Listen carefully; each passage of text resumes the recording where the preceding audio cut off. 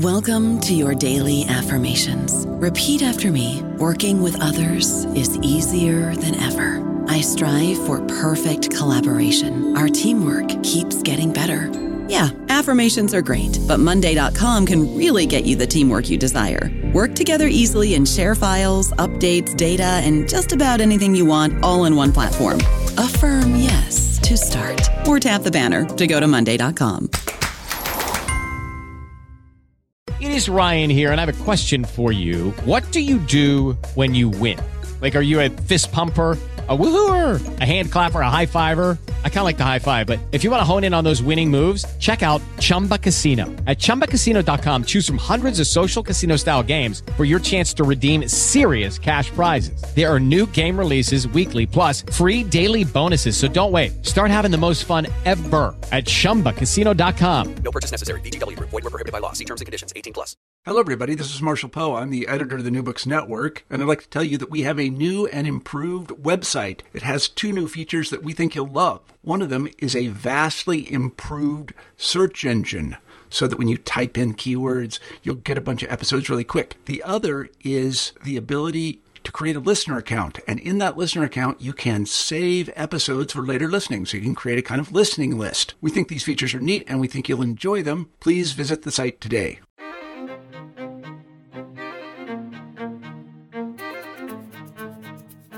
Hello, everybody, and welcome to New Books in Israel Studies. I'm Yaakov Yadgar, the host of the channel. Today, we will be talking to Professor David Jacobson about his new book, The Charm of Wise Hesitancy, Talmudic Stories in Contemporary Israeli Culture. Jacobson, a professor of Judaic Studies at Brown University, offers in this book an overview and detailed analysis of one of the most intriguing cultural phenomena in contemporary Israel. A return to the supposedly religious Jewish bookshelf. It's a return that happens by both self-proclaimed secularist Israelis and Orthodox Jews. Specifically, Jacobson is interested in Israeli readings of Talmudic narratives and the way these readings reflect upon contemporary Jewish Israeli identity.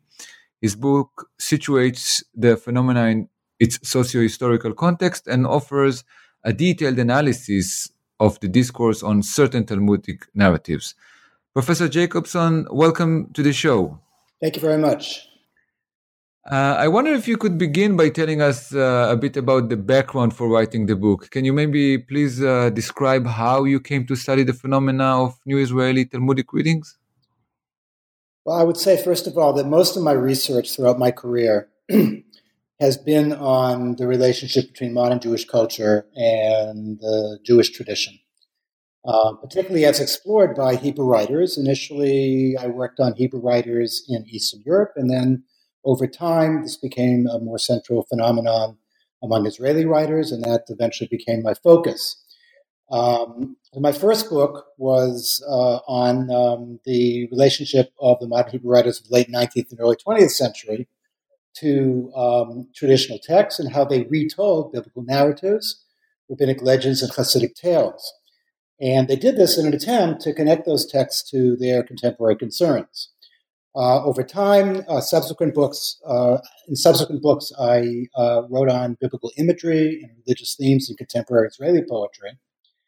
And the book before this current book was in it. I focused on a group of religious Zionist West Bank settlers who adopted the forms of so-called secular Israeli poetry to write about their religious concerns.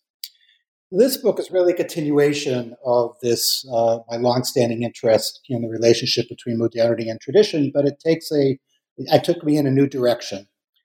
Rather than write about works of belletria, fiction, poetry that adapts and retells the biblical stories and other religious narratives, I turned to the study of how contemporary Israelis read these Talmudic stories that you referred to.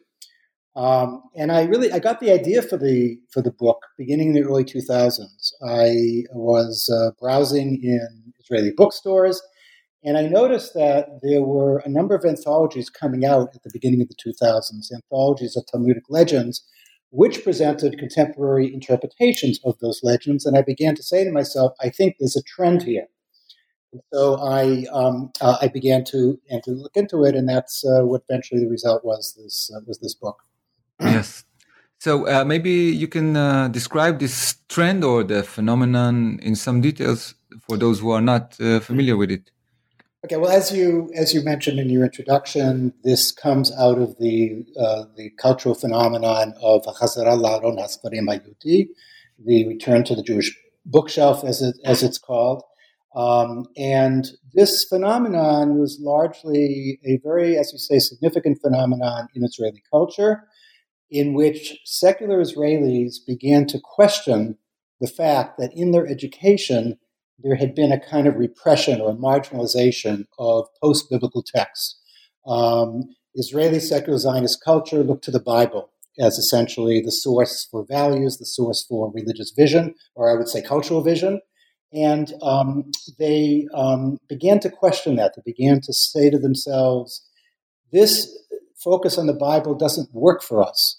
It works better in a time of more, what might say, Zionist triumphalism, a sense of the return to the land, the assumption of power. And they were living in a very different time, a time in which Israel had gone through tremendous amount of ongoing struggle, that the Zionist dream turned out to be not fulfilled immediately with 1948, that there were many issues and even a sense of vulnerability that came to be felt. And so they were looking for other sources that spoke to them, and they in a sense rediscovered rabbinic texts. And one genre that became particularly attractive to them were these Talmudic stories. It started really, interestingly enough, the return to the Jewish bookshelf started initially in the kibbutz, secular kibbutz movement in the 1960s. Over time, it began to spread beyond the kibbutzim. It became institutionalized in what are still known as alternative batei midrash, alternative study houses, where secular Israeli Jews would come and study post-biblical texts. And it's really out of this phenomenon that these anthologies and also articles that interpret Talmudic stories emerged. Yes.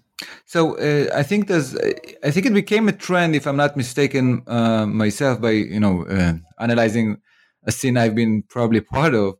It became a trend after the assassination of Rabin and what was called then the soul searching that overtook Jewish Israeli society at large.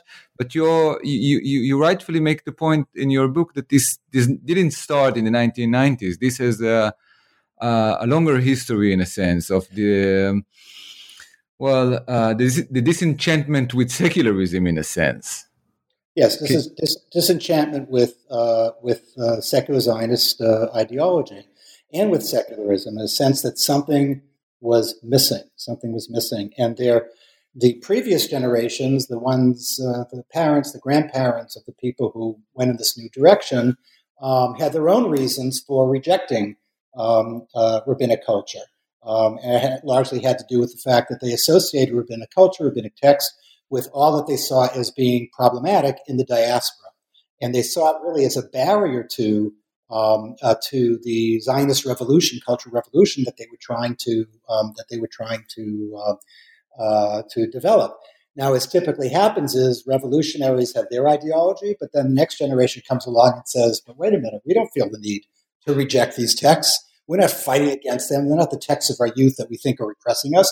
We actually are finding a lot that's interesting, and that gives us a whole other dimension of understanding of what it means to be Jewish and what it means to be Israeli that was sort of taken away from us. Some will talk about the fact, why was this hidden from us? And there's a kind of a rebellion of kind of the return of the repressed, as you might say. Yes. And interestingly, this is still done under the guise of secularism. Many of the leaders of the movement would reject any accusation, quote unquote, that what they're doing is actually an act of religionization or return to religion or even a religious reading of the text. This became a really big issue in going back to the kibbutz setting, the secular kibbutz setting, when certain figures in the kibbutz movement started to, Avraham Shapiro was one of the main, for instance, one of the main leaders of this phenomenon, started to introduce the study of post-biblical text. Some people were really horrified. They said, what are you trying to do? You're trying to make us chozrim b'tshuva. You're trying to get us to go back and be fully observant Orthodox Jews. And people felt very threatened by it. And over time, people began to realize that one can study these texts on their own as works of literature, as works that explore a whole variety of very interesting issues that are as relevant today as they were when they were written. And that doesn't necessarily mean that one is going to adopt the halacha as a lifestyle. And I think over time, more and more secular Israelis began to realize that this wasn't a threat to their essentially secular identity. But what's also interesting is that as this developed over time, one can begin to see a phenomenon of some of the secular Israelis studying these texts who said, but maybe we should try to explore certain aspects of religious life, not just study the text. And so you had the formation of prayer communities by so-called secular Jews who said, we want to pray. And that became very problematic, of course, because if you don't believe in God, or if you're an agnostic, how do you pray? And all sorts of issues, but they did it anyway.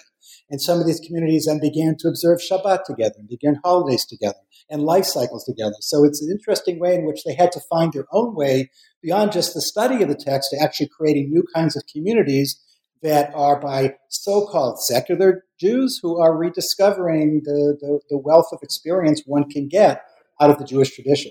Mm.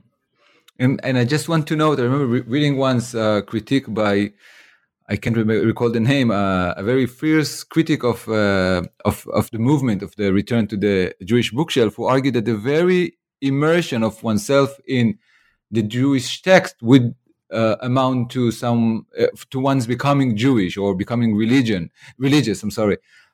For this critic, the very opening of the book was already an act of succumbing to religious power, which is the context against which it happens.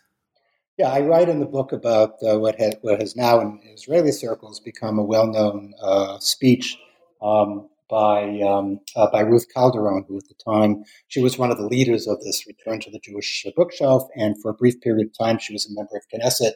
In her introductory talk, she actually taught from the dais of the Knesset.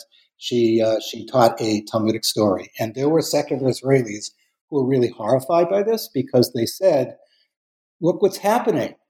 Here we have a fellow secular Israeli trying to push us over to the side of the Orthodox who impose religion on us, the Orthodox who are anti-democratic." And her message, and the message of those who I write about in the book, is that this is literature that can actually be studied outside the context of a particular commitment to a particular set of observances or even belief system. Yes. I recall that,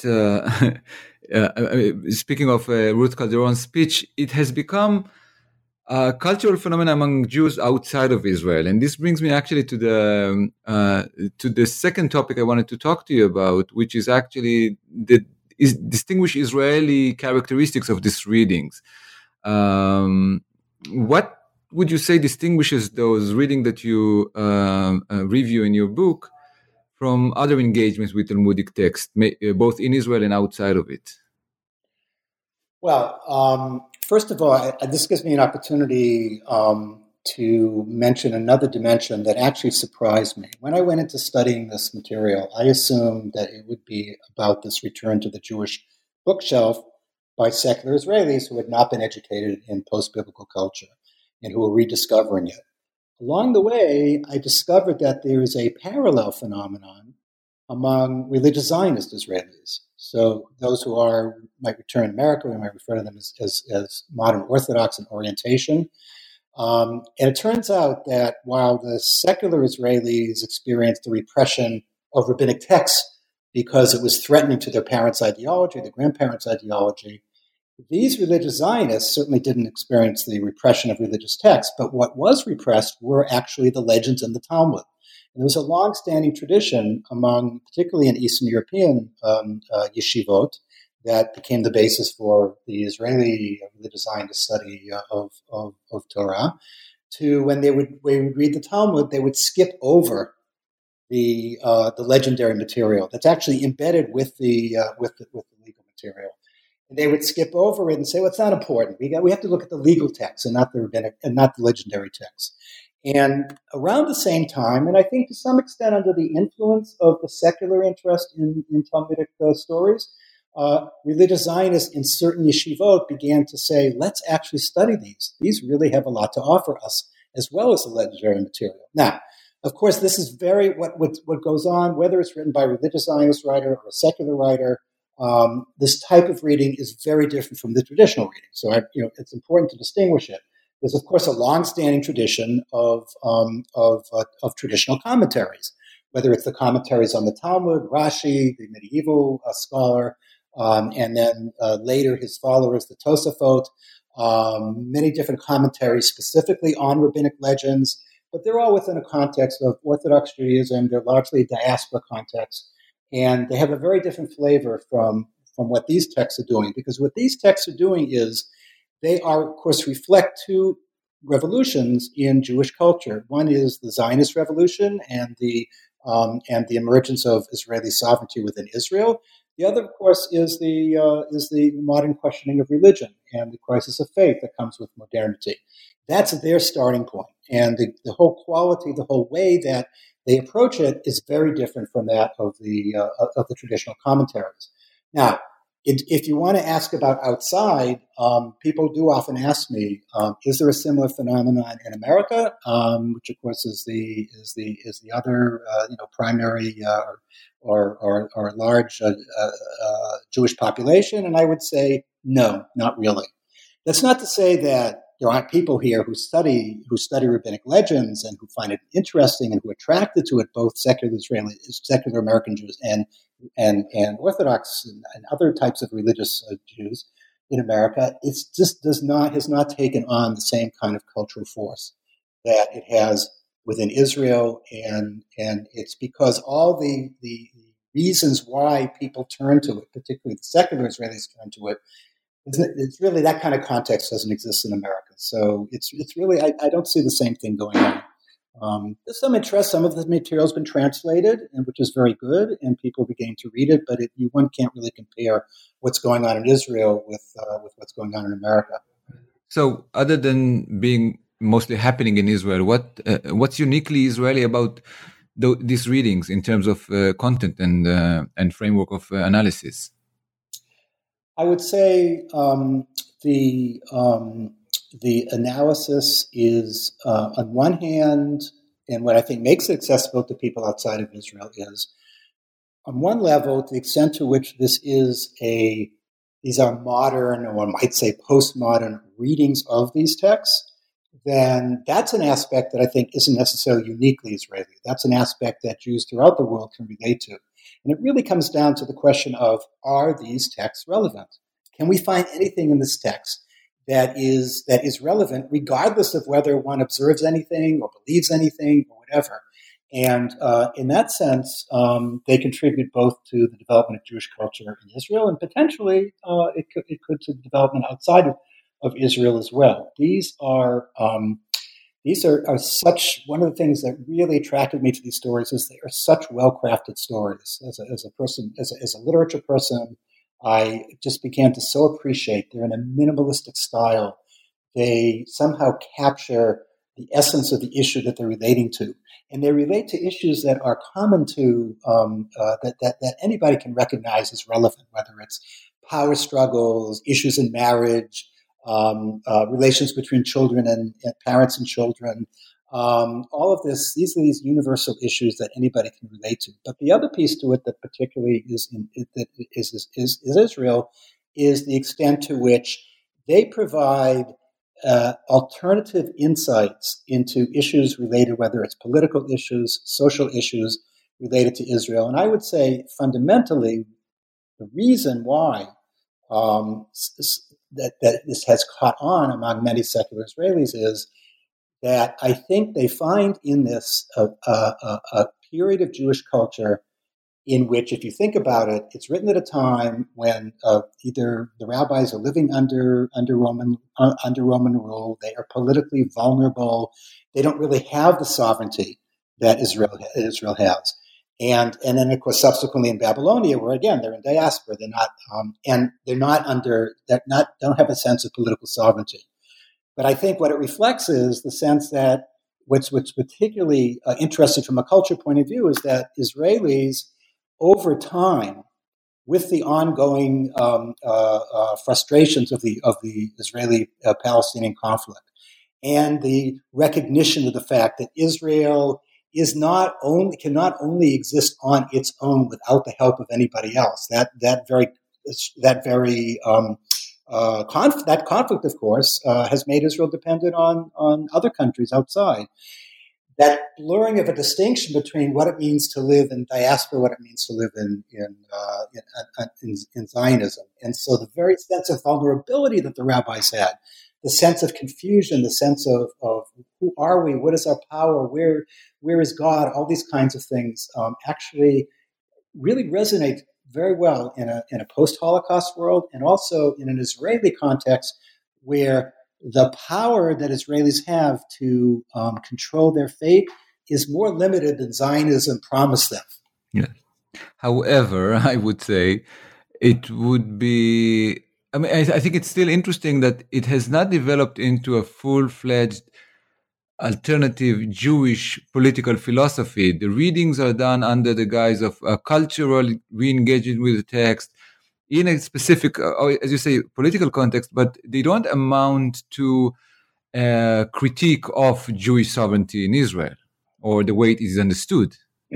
Not a critique, but a recognition. I would say it's true. It hasn't fueled any kind of political movement, but it's an admission that Israelis are more vulnerable than they are sometimes willing to admit to themselves, and a way of dealing with the helplessness that Israelis experience, and all the various the various traumas of the 6-Day War vulnerability before the final victory, or the vulnerability of the Yom Kippur War.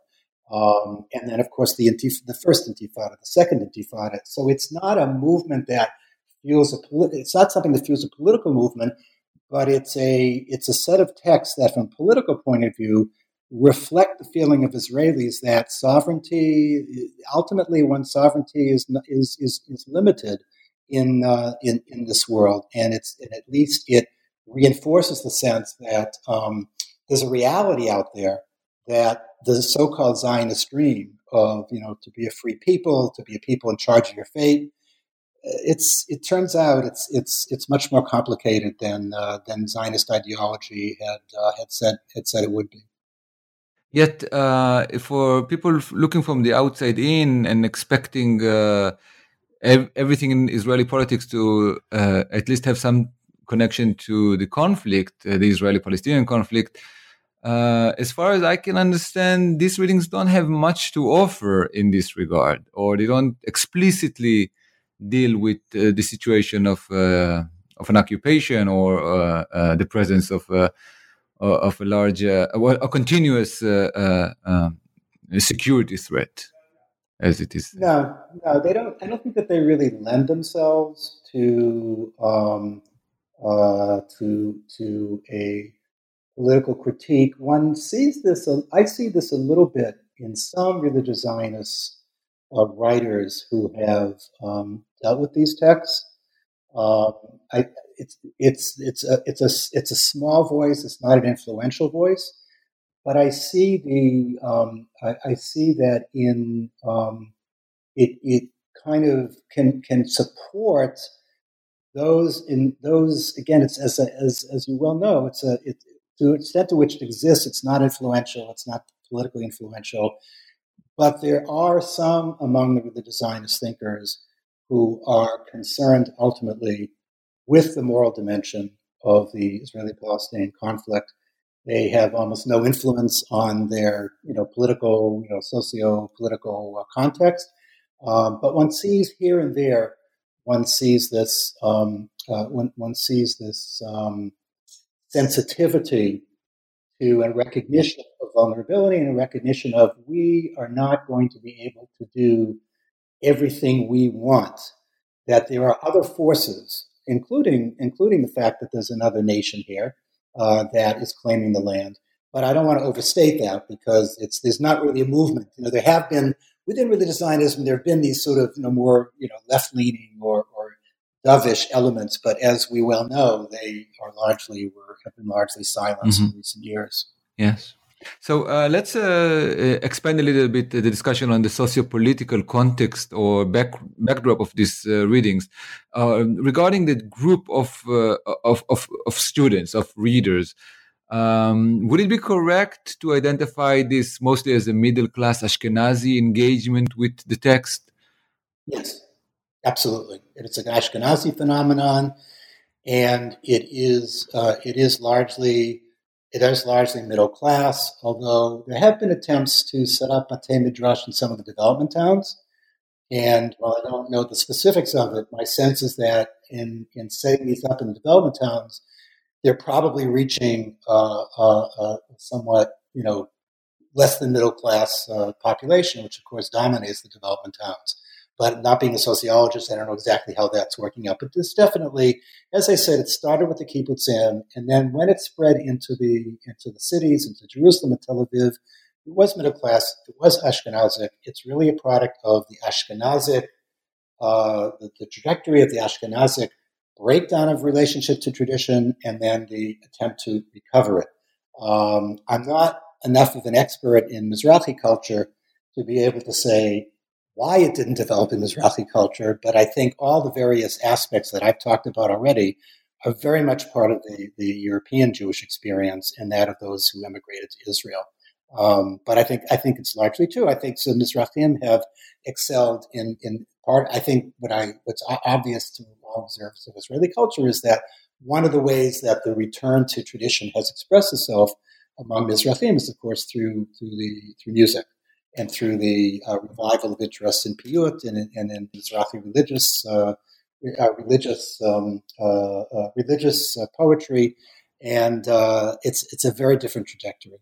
I think one could also make the argument that among Mizrahi Jews there has not been such a break with tradition that would then be needed to an amendment by way of a return. But also there's the issue of one's ability to invest time and resources in this kind of study. This is a privilege of certain classes. Not everybody can. Absolutely, absolutely. That explains why it is a largely middle class phenomenon. Yeah. Now you mentioned in the opening of your answers that the engagement with the text was not necessarily meant to be tied to other realms of life. It was initially seen as only textual, and only gradually did it become something that is also touching about other realms of life, such as observance, or let's call it ritualistic manifestation of one's Jewishness. Yes, that's correct. Yeah, I think that's very true. What was so intimidating about the ritual in the first place? I think it's what you had referred to earlier is a sense of we are secular, and as secular Israelis, we're the product of a need to rebel against the way of life, the Orthodox way of life in Europe, because that Orthodox way of life was in fact what kept us stuck in Europe, which didn't allow us to dream about the possibility of returning to Zion. After all, as is well known, the Orthodox rabbinic establishment in Europe completely opposed Zionism. They saw it as heretical. And so there's a long-standing sense of alienation from that tradition. And I think the other aspect, of course, is the hostility toward religious coercion, in the sense that secular Israelis have argued against the need to, against religious legislation that they see limit themselves. And so people kind of came into it with a sense of okay, I'll study the text, that I don't want to associate myself with that orthodoxy that is so culturally problematic and has much too much political power. What I think that these and other Ashkenazim had to discover was that it's not all or nothing. I think that's partly what the Mizrahi culture has not taken an all or nothing approach to it. There's a fluidity in terms of identity. One does Kiddush on Friday night, but goes to a soccer game the next day, and there's a kind of an openness to many different ways of being loyal to tradition at the same time living the kind of life you want to live. And once they got over that sense of there's something really wrong with returning to traditional ritual observance, I think what they realized was there is something about prayer, there's something about religious observance that can actually be meaningful, whether you identify as Orthodox or not. And once they got over the hump of their prejudice, they started exploring it little by little, and I think that's what happened. I think, in my understanding, something that lies behind the phenomena and the reactions to it is, a historical identity crisis, a Jewish identity crisis that has plagued the Zionist movement from its inception. The idea of being a national movement of the Jews, yet rebelliously rejecting what Jews have traditionally seen as defining them as Jews. Yeah, that, to use that unfortunate metaphor of throwing the baby out with the bathwater, that's essentially what secular Zionism did. They had their reasons, and I understand their reasons for doing it. When you are engaged in a cultural or political revolution, sometimes it initially takes on a kind of an all or nothing.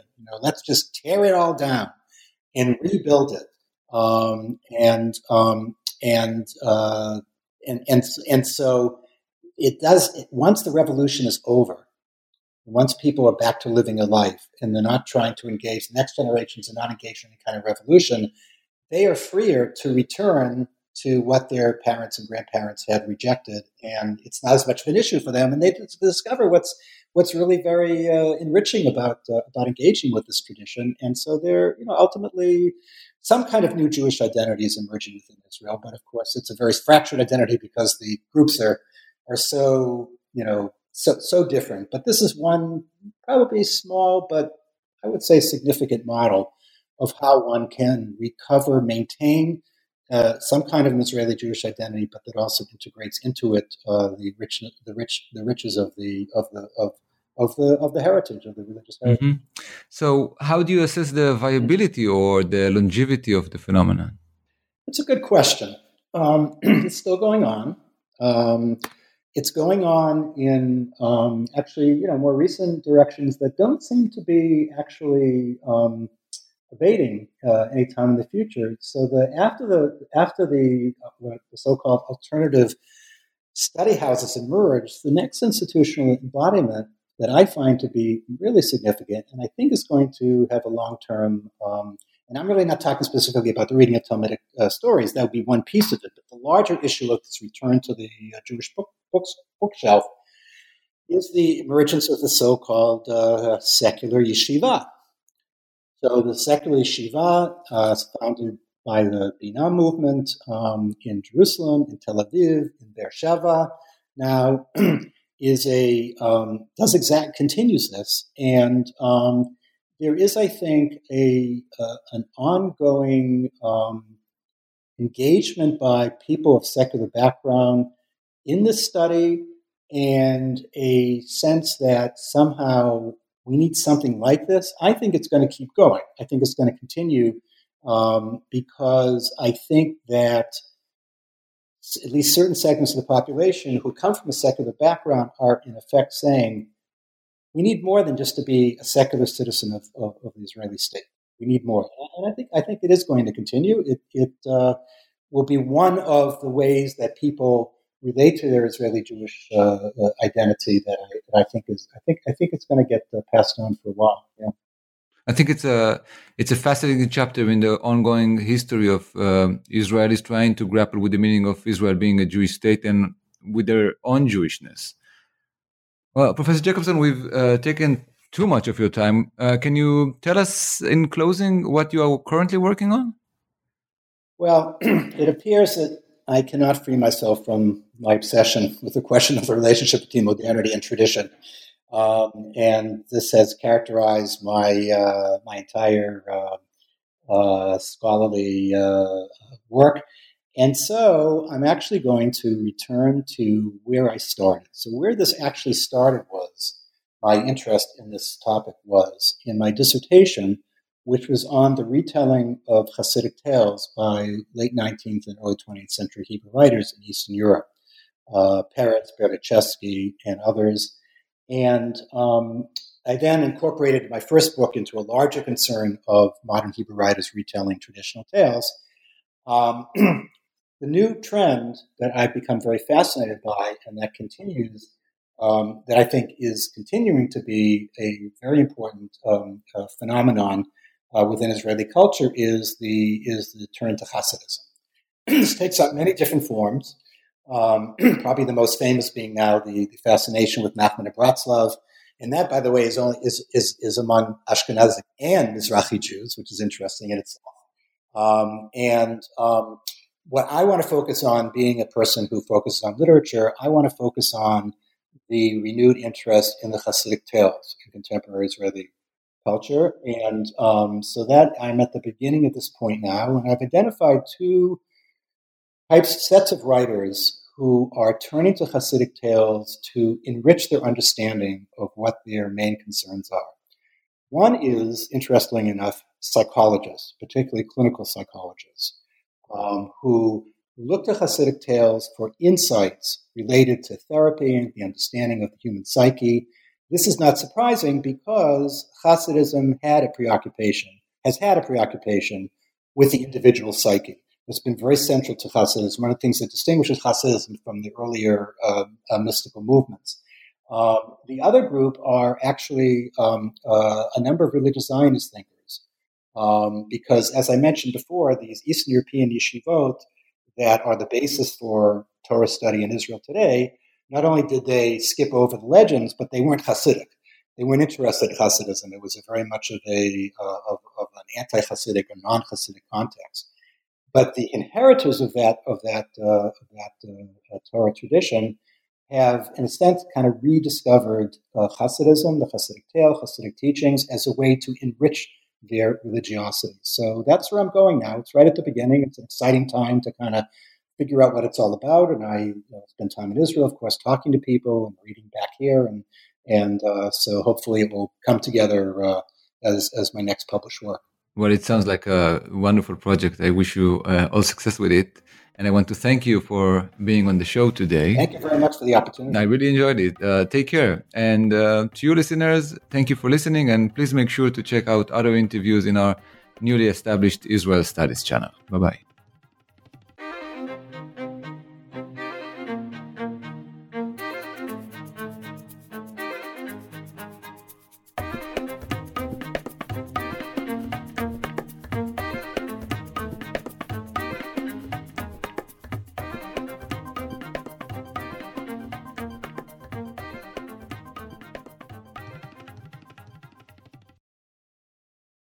With the Lucky Land Slots, you can get lucky just about anywhere.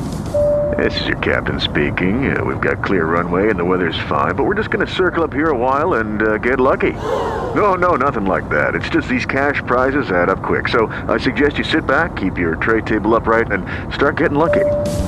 Play for free at LuckyLandSlots.com. Are you feeling lucky? No purchase necessary. Void where prohibited by law. 18+ terms and conditions apply. See website for details.